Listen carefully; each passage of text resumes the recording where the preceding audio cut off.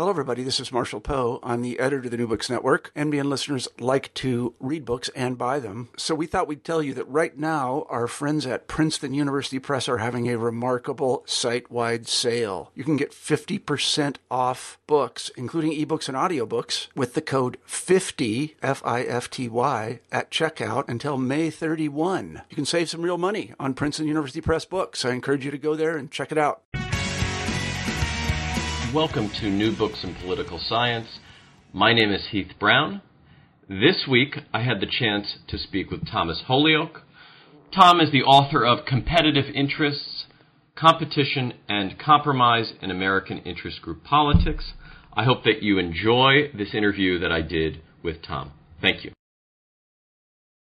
Welcome to the New Books in Political Science podcast. My name is Heath Brown, and I have the pleasure today to speak with Tom Holyoake. Tom, how are you doing? Pretty good, Heath. Thank you. Tom, I have had the pleasure to read your book a little while ago, and we're just now getting to actually talk about it because of lots of different stuff going on in your life, some of the stuff that I know about, but maybe before we get to the actual book, you can talk a little bit about what your academic background is, where you are now, and the kind of stuff about who you are. Sure. Well, academically, I did my PhD work at George Washington University, got a degree there in political science, started studying interest groups and advocacy there, although I had already taken an interest in that. Back in the 1990s, I'd done some work in some interest groups, and then even when I did some work for the New York State Legislature, I was fascinated at the way interest groups and lobbying worked, and I'd more or less already made up my mind to study that when I went to get my PhD degree. And after having gotten that, I've continued to do most of my research one way or another on interest groups and lobbying, whether it's interest groups in national politics, advocacy for charter schools. It's always been about how interest groups work and how they go about making voices of different segments of the public heard, and how well interest groups really represent their members. And in full but probably unnecessary disclosure, I have the great pleasure to have helped you and written some of that stuff with you. And so it's such a pleasure to see this project that I had nothing to do with and see how it's turned out. Was the book that turned out what you originally pitched to the publisher? I'm always interested in kind of what leads up to the first couple of steps. Maybe you can talk a little bit about the early stages of the book. Was this what you had in mind when you pitched the book to Georgetown University Press? Did you give them sort of the final version? Yeah. This book is basically a dramatically revised version of my PhD dissertation. Now, it changed a lot, I think, since the dissertation had started, but when it came to pitching the book to Georgetown University Press, the manuscript was already in a very advanced stage. In fact, if I recall, after they read the prospectus and were interested in the book, they then requested to see significant portions of it, which I could do because it was a lot of it was already finished. So what they agreed to, and what was finally delivered was, more or less about the same thing. But, the larger project, which must have been working on for about 6 years, underwent some considerable changes from its early stages. Yeah, and maybe that's something so we can reflect on as we go. Also, before we start the book, I'm always interested in the acknowledgement sections of books, and so I wonder before we start, who is Scott Weiser? And why is he so influential on your scholarship? I spent a great deal of time actually thinking through that acknowledgement section. Scott Weiser was the chief lobbyist for an organization called the Iowa Motor Truck Association. In fact, not only was he its lobbyist, he was the association president. When I was an undergraduate student at Drake University in Des Moines, Iowa, I got an opportunity to do some internship work for Scott Weiser at Iowa Motor Truck Association, sort of in being his intern lobbyist assistant, helping him as he went about the business of representing the trucking industry in Iowa politics, at the Iowa State Capitol, which essentially gave me a first-hand view of how lobbying worked. I mean, I was right there in the middle of it, and I actually did this for 3 sessions of the Iowa State Legislature. Not only got to know Scott very well, but also many of the other lobbyists out there. But, I thank Scott Weiser because it's really by working with him and his generosity to let me work with him that I was able to really see how lobbying worked from the inside, which I think a lot of interest group scholars, I don't think they have that opportunity. Mm-hmm. And we'll talk a little bit about the method you used, but anytime you're going to do interviews, that sort of ability to know the language of the field, not the academic field, but the actual practical field, I think really does make a big difference. I assume that I knew this at some point, but I did all this work for the bus industry, so I had no idea that we shared that attachment to the motor coach industry like we did. So let's talk about the book itself and some of the sort of your take on what has come before it. You argue in Chapter 2 that essentially there are 2 traditional strands of interest group research, but that over time or where we are now that they've sort of come together or merged. What are these 2 streams, and what is your argument about where we sit now as a field prior to, let's say, writing your book? Well, yeah, I think the interest group literature bifurcates into 2 distinct areas. One is collective action research, how interest groups form, why interest groups form, why people would join an interest group, how long they would stay in an interest group, how interest groups work internally. And that's been actually a pretty rich field of research for about 40 or 50 years, particularly after, I hear a siren or something there. That's just my New York location is picking up in the background. Okay. I can hear you clearly. Okay, good. Especially in the wake of research by Mansur Olson, this logic of collective action. It was just an explosion of research on interest group formation and organizational maintenance, and a really rich literature, too. Now, on the other side of that, there is also a field of research on lobbying and influence, how interest group lobbyists or lobbyists for a variety of interests, not just interest groups, but corporations and organizations that don't truly have members. But the research is on how these lobbyists are able to gain influence with lawmakers, whether those lawmakers are in the Congress or in the bureaucracy, the White House, or even how lobbyists are able to pursue political goals through the courts. And it was always kind of my feeling that these literatures were rather divorced from each other, and that was really a very artificial division.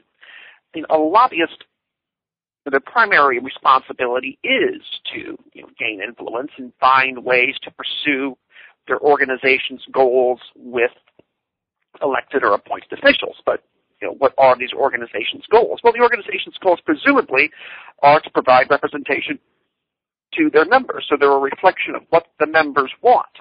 So who joins an interest group, how they participate in an interest group, feeds into the very interest, or really creates the very interest that a lobbyist is trying to pursue.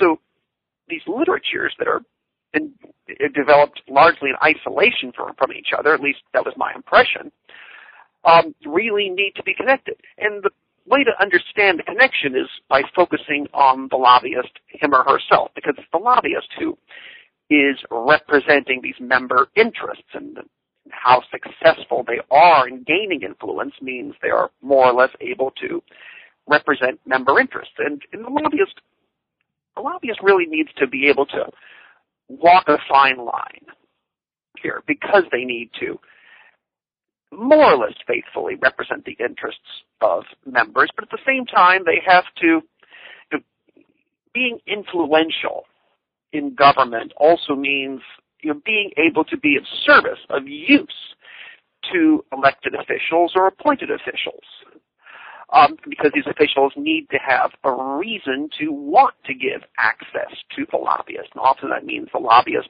has to be able to provide something to those elected and appointed officials. And I think that puts the lobbyist between a rock and a hard place, because what the officials want, the government officials want, is not entirely consistent with what the members want. Who is the lobbyist going to prioritize? How is the lobbyist going to try to align these interests, so to speak? And that's why Chapter 2 in the book, the theoretical chapter, is really all about trying to model how the lobbyist balances these competing pressures. Well, they aren't always competing pressures, but they often are. Mm-hmm. No, and I have a specific question actually about sort of that part of the book you just talked about. But maybe before we get to that, you can talk maybe a little bit about how you actually did this project. What type of data collection did you do exactly? The data collection largely comes from in-person interviews and field research in Washington, D.C. So one of the great benefits of having been able to earn a PhD at George Washington University in Washington, D.C. is that I'm sitting in the middle of the field where I want to do my field research. That's a great benefit. Mm-hmm. But in order to try to answer these questions, you need to be able to not just observe the choices lobbyists make, but also to get a sense as to the different pressures on them. Did they need to be able to find some way to accommodate lawmakers, or how cohesive were their memberships, and how well were they representing their memberships? And there really, in my mind, there is no other way to get that kind of information except to ask, to go to the lobbyist and talk to them about it. Yeah, and did you find that the lobbyists were easy to interview? Are they candid, or did they worry about sort of spilling industry secrets to you? How easy was it to interact with them on these kinds of what can be kind of secretive processes? Well, here's the thing about interviewing lobbyists, and I've been doing this for years for both this project and other projects. Getting in to see them is the tough part. That is, convincing them to give up some of their time to talk with an academic, because they often don't see it as really in their interest to do so. I mean, I don't think they see it as a threat, but it's just time of theirs that's not going to something else perhaps more useful. But once you are able to convince them to give you some of their time, and you actually get into their office and get them talking, these are people who make their living by talking. So once they start talking, frankly, I found it kind of hard to get them to stop talking. Mm-hmm. And I've often found them to be surprisingly candid. Not all of them. I remember some interviews which were a little rough because lobbyists did not really want to tell me very much. I had to keep on prodding them without being overly intrusive. But for the most part, the lobbyists would just start talking and talking and talking. And I remember a couple interviews where it's been 2 hours and the lobbyist hasn't stopped talking yet, and I need to make an excuse to get out of there. Right. And so, and sort of link this back to sort of the theoretical point you just made. You write, I think it's page 29, that when lobbyists take more extreme positions relative to the positions their legislator friends are supporting, failure in their advocacy and subsequent exclusion from the table where the agenda is set are almost guaranteed. In other words, faithful representing their members' interests can put lobbyists' careers at risk. Yeah. I wonder when in your interviews, did your respondents talk in these terms? Are they conscious of this existential tightrope that they walk? Yeah, absolutely they are.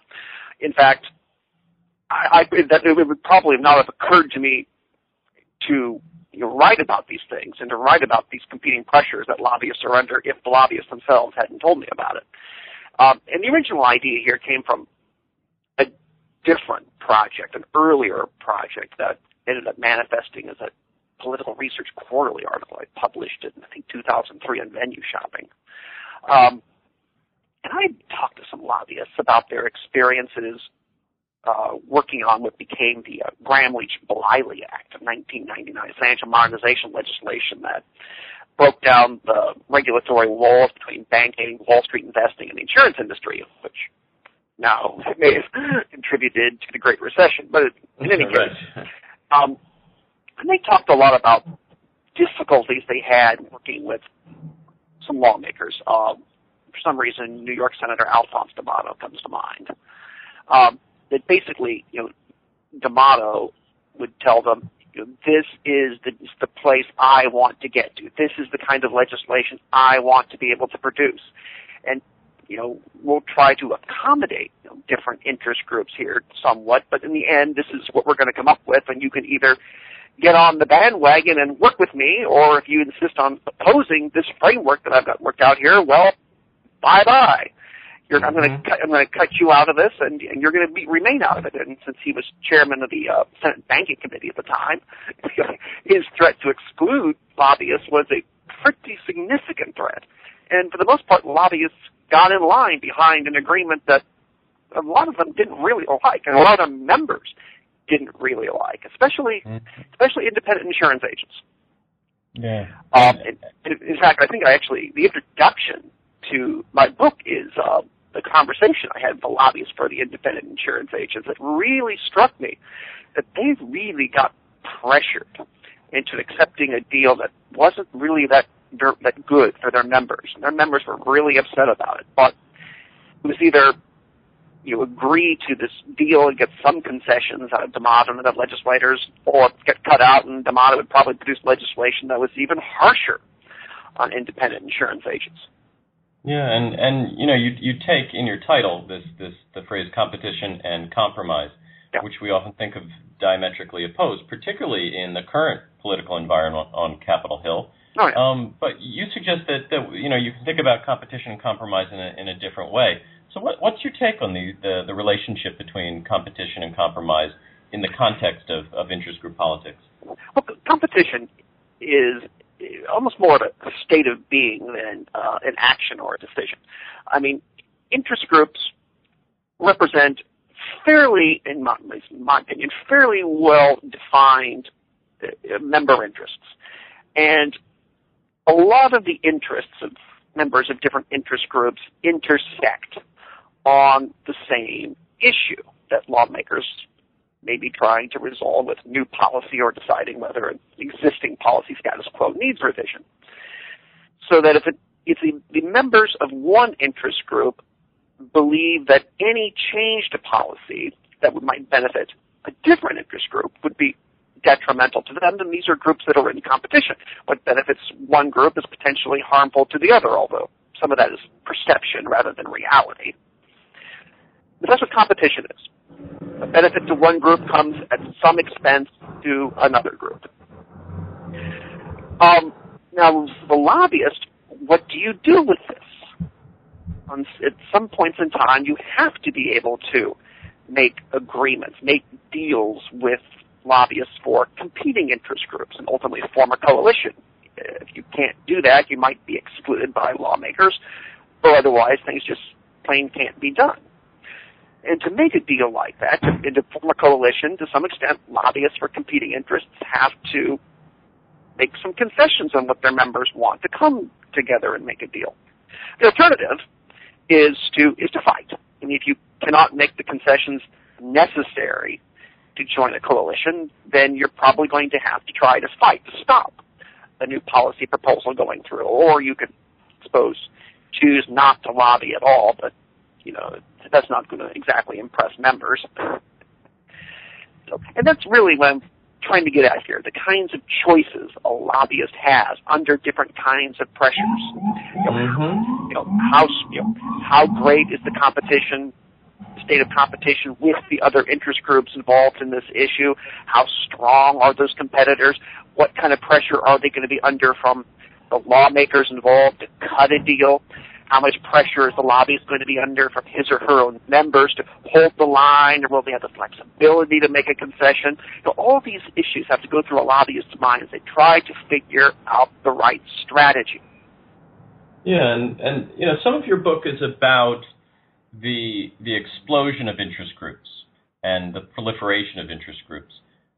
Yeah. And I wonder if if that means that the environment that you're looking at is just categorically different than the pre-explosion time period, what is the interaction between the growth in numbers and the strategic decisions and behaviors and choices that individual lobbyists actually have to make? When we talk about the explosion, we're referring to a time period, I would say roughly from the mid-1960s to the mid-1970s, when the sheer number of interest groups active in national politics grew dramatically. And even more importantly, the types of interest groups expanded. The late 60s is when we have the emergence of large numbers of what we call citizens groups or public interest groups, which are very distinct from the more traditional work-based associations. Citizens groups and public interest groups they're much more cause-oriented rather than simply trying to provide representation for people whose common interest happens to be what they do for a living. The 60s is when we get, Ralph Nader's Public Citizen, Consumer Federation of America becomes prominent, Consumers Union, a lot of the environmental organizations appear at this time. And these are groups that are arguably more interested in pursuing really member principles in politics and are probably going to be somewhat less interested in making compromises because their members are much more politically aware. Frankly, their members are much more politically passionate than are the members of work-based associations. So those are kind of the two big changes that form this event that we refer to as the interest group explosion.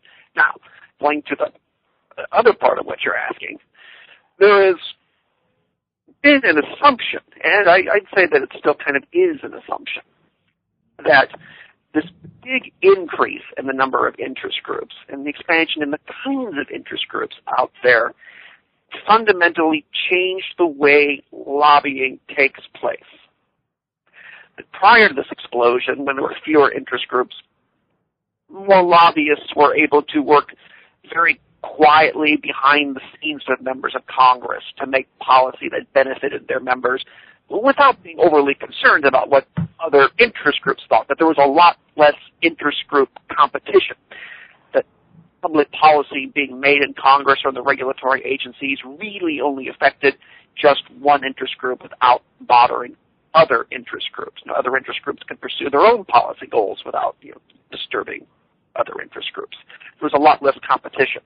And that sort of led to theories about sub-governments and iron triangles where one or a very small number of interest groups with very similar interests would be so influential with a few lawmakers, a few regulatory agencies that they would basically control public policy that related to their members' interests. And they could maintain these beneficial arrangements because there was no competition from other threatened interest groups. Now, that's a theory without a great deal of empirical evidence backing it. We have so little data on what interest groups were really doing before the 1960s. So, was there ever really a time when there was very little competition between interest groups and iron triangles were thriving? I just don't know. Mm-hmm. And I don't think anyone really does. So let's get to, in the interest of time, what we do know, and particularly what we know from your book. So what do you think are the major original empirical contributions of your book to the field of interest group research? What do we learn that we didn't know, or what have you verified that we've only known in theory, but now we know a bit more clearly? Well, I think the biggest contribution, I hope the biggest contribution, is to realize that interest group advocacy, that the choices interest group lobbyists make is a consequence of them trying to balance a lot of different pressures. The need to represent their members, the need to be able to work with lawmakers and serve lawmaker interests, and the need to be able to cope with lots of other interest groups and lobbyists also working on the same issue. They're competitors. And I hope the contribution of the book is to bring all this to light, that this is really how lobbying works, and by doing so, bring together some literatures that have, before this point in time, I felt been kind of disassociated from each other. And really, there had been no good literature on how lobbyists deal with each other. That's a literature that's still very much in its infancy. And after having hopefully made the case that this is how lobbying works, which is really what the first half of the book is about, the second half of the book is showing how this manifests in things like coalition building, how legislation moves to the Congress, and how competition between interest groups can contribute to, or sometimes make less likely, what we call gridlock. So in other words, let's put it this way. The first half of the book is about, kind of really theoretically, how interest group competition works and how lobbyists make decisions in competitive environments.